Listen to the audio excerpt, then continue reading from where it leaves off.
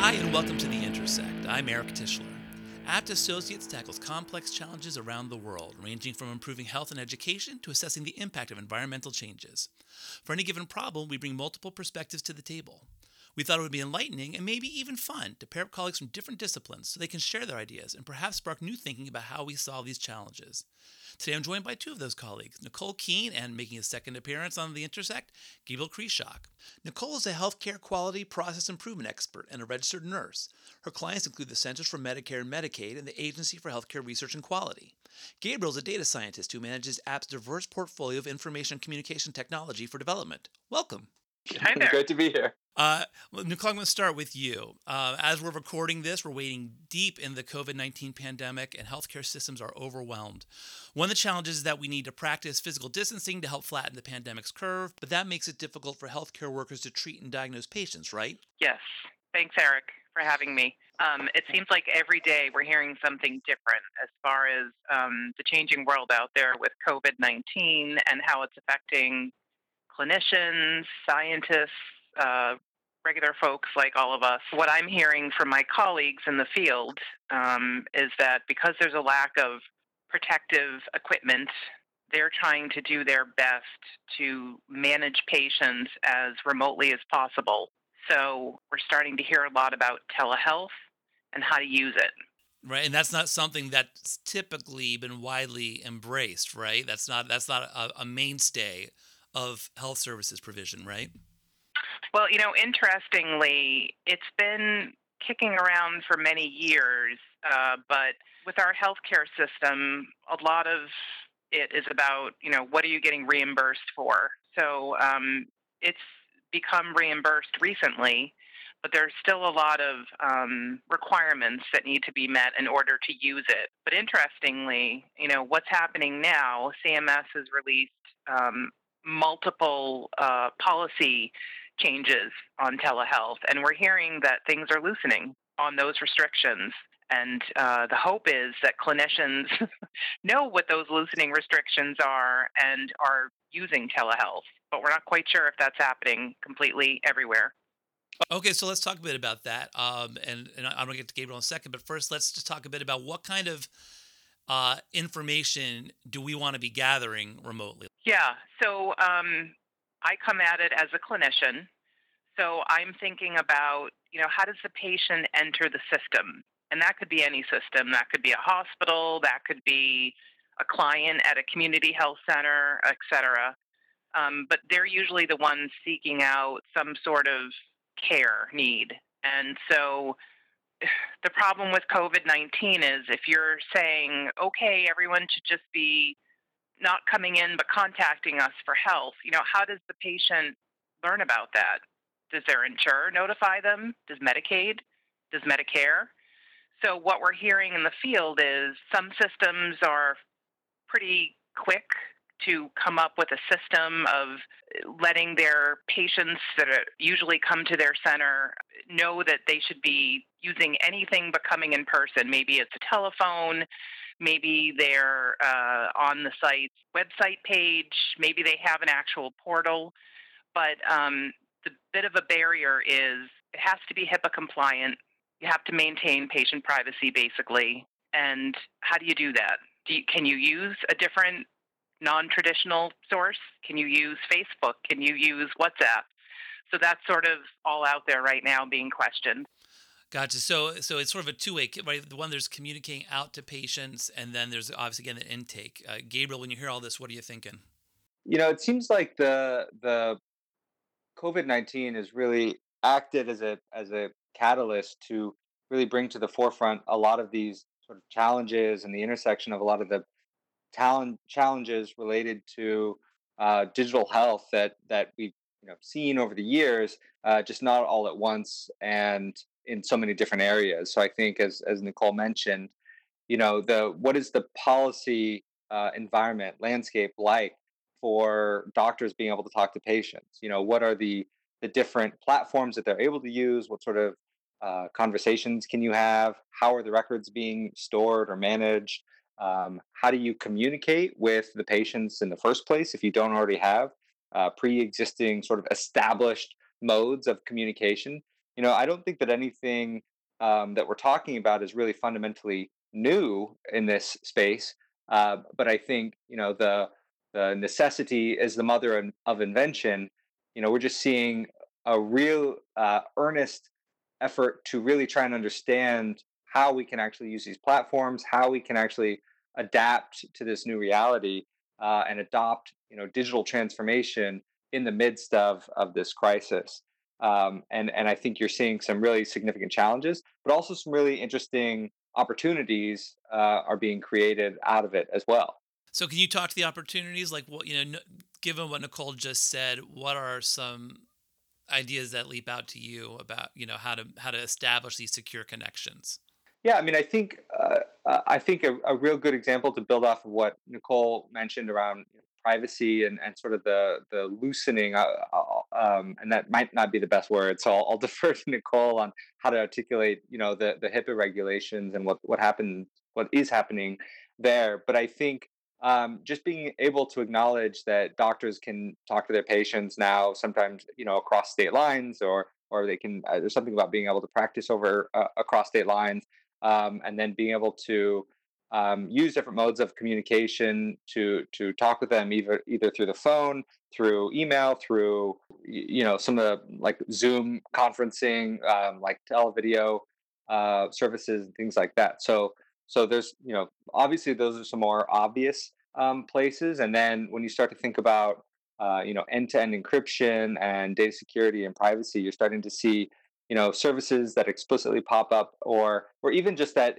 those issues are being addressed at a high level. You're seeing a lot of conversation and dialogue around, well, is this particular platform, what are they doing with their data? A lot more sort of attention spotlight is being put onto these services to ensure that the data surveillance and capture isn't being used for wayward purposes, or at least that people are being informed about what's actually happening to the data that they're putting into these platforms. Okay, so Nicole, what telehealth solutions are in play, and what do we know about those challenges specifically that maybe those practitioners are facing? Yeah, no, that's really interesting, Eric.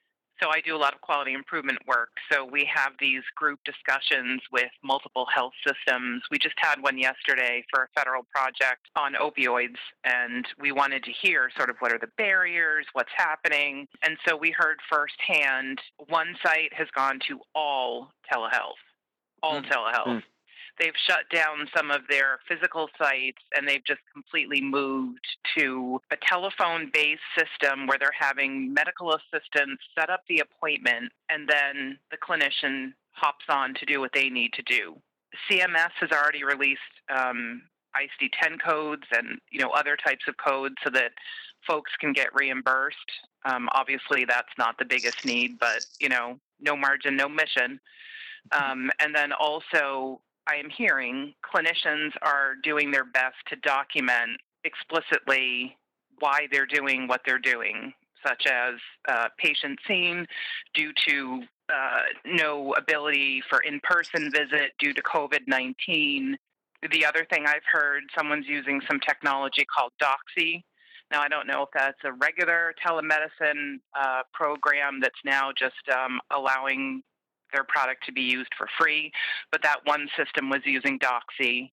And then I've heard some systems just have frozen and they're mm. still in the midst of putting together an operations based solution. So I think it's all over the place as far as how well systems are managing the patients that need to be seen for everything, not just potential COVID-19 Right. rollout. Mhm. Right. Is there a lowest common denominator for people who are maybe don't have a lot of access to technology? In terms of what your sort of floor is, I guess, in terms of your lowest common denominator of access. I mean, I think that I work a lot on international projects, so it's while we might have some very sophisticated, amazing web platform that works quite well in the U.S. Maybe that only works well if you have high speed bandwidth, low latency, which means that the connection from my computer to the computer that I'm connecting with to that server or that service is very quick. So I'm not waiting for a lot of response times. things like that. We often take that for granted in places like the U.S. But you go to many other places in the world, and you struggle to find a 3G data connection on your cell phone. You struggle to find Wi-Fi, to say nothing of high-speed broadband, always-on internet access. And so what you've seen is a lot of over the years has been a lot of really interesting innovation around offline first platforms and approaches that sort of assume that everyone is going to be offline, that your phone as that lowest common denominator has to be able to hold the relevant information on it, and if it gets access to a server or a data connection, that it's able to use that bandwidth efficiently to be able to not require the full bandwidth to be able to get data services from it, and to sort of ramp up step by step as you get access to better services. One great thing about that setup is that that's been ported over to places in the US. And so you'll hear a lot about offline first or progressive web apps, which are cutting edge technologies that rely on similar principles that were developed in a lot of ways for purposes in the global south, in the developing world. So we're seeing a lot of advances like that, and I think you see some similar sort of approaches here, thinking through what is the worst case scenario, that offline first scenario, that do we have SMS connectivity? Check. Okay, then let's, like, how are we approaching that? Do we have a voicemail system? Do we have IVR, interactive voice response, right? So that allows you to go through sort of nested phone listing, phone tree sort of situations just from your phone touchpad. These are technologies that have been around a long time, and for good reason. They're reliable, they work. We've tested them in a lot of different ways and languages, and they work. So a lot of good stuff there. I think that's those sort of building up from those technologies is a good place to start. Let me ask real quick about right there for people who don't even know to ask these questions, maybe. And Nicole, I don't know if you feel like these are questions people are already asking. It sounds like there's a wide range of people with a wide range of knowledge. Um, where might people look for those kinds of solutions? Like, what's your first step if you need to build something from the ground up to find those answers? Let me just hop in here and Yeah, please. respond to Gabriel, because I think it's interesting that, and I've been thinking about this a lot. You know, in our very high tech world, and things have changed, and I'm thinking about when I practiced as a clinician 20 years ago, how much things have changed. We didn't have um, iPhones back then, so it was very much old fashioned, using telephones, paper, which Mm. creates all sorts of problems regardless. But I think the floor really is the base that you need to have is a telephone, because folks are using their Hmm. clinical skills to be able to assess folks, through questions. Very basic questions can get you moved from, okay, you need to get a test and here's the order for it, or no, I think you can stay at home and call us back in 48 hours. I think nowadays, if we could at least have at least have that all of the clinicians have some sort of a basic smartphone during this time, I think that would help a lot to go with triaging and managing things remotely. I'm So, nodding yeah, emphatically over here. That's a really good point, Nicole. I agree completely. Yeah, and I think that's the right thing to do. so everyone's got a cell phone, or everyone's got a smartphone rather. That's a baseline, I guess. So then, getting back to what you were saying, Gabriel, what's the way that people can sort of start to look at this holistically?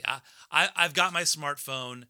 I need to connect with my patients or potential patients. What's my next move? Part of these, you have to bucket them off into, is this a technology question? Is this a privacy question? Is this a Mm. compliance question? And I do know that um, that the privacy and security piece is a big piece of it, that a lot of that's being discussed on all sides, not just from the sort of clinical side, but from the consumer health side, from the political side, the governmental landscape and regulatory environment. And so, what are the safeguards that people need to put in place? So that gets to another question I wanted to ask, and I'll ask you, Nicole. Would it be helpful to sort of have an exercise where people crosswalk? What are the privacy needs, the legal needs, and the data gathering needs to sort of figure out what solutions are really going to work, and particularly long term, like what you've both been saying. coming out of this, hopefully, we have some more robust solutions in place for the future. So is that an exercise worth pursuing, Nicole? So, I'll answer that twofold. First off, what I'm hearing is clinicians are just giving patient care. That's coming first. They're not worrying about anything else. And so they're just doing it and let the chips fall where they may after everything hopefully cools down quickly. But secondly, the genie's out of the bottle. Telehealth will be used because this will go on for longer than probably the short term. Will clinicians go back and say, okay, I was able to use that one time, but you're not going to let me use that now? Especially when it was very effective. More patients could be seen. Perhaps they could be seen quicker. So moving forward, that crosswalk that you speak of, Eric, would be necessary, I hope, to justify that telehealth will be used more often after the pandemic. Yeah. Well, it sounds like we need that subject matter expertise in health and data and digital, and that's why we call this podcast The Intersect. Thank you both for joining me. Thank you. Thanks, Eric. And thank you for joining us at The Intersect. In the spirit of social distancing, Nicole and Gabriel called in to engineer John, who recorded them safely from his home studio. We hope you're staying safe too.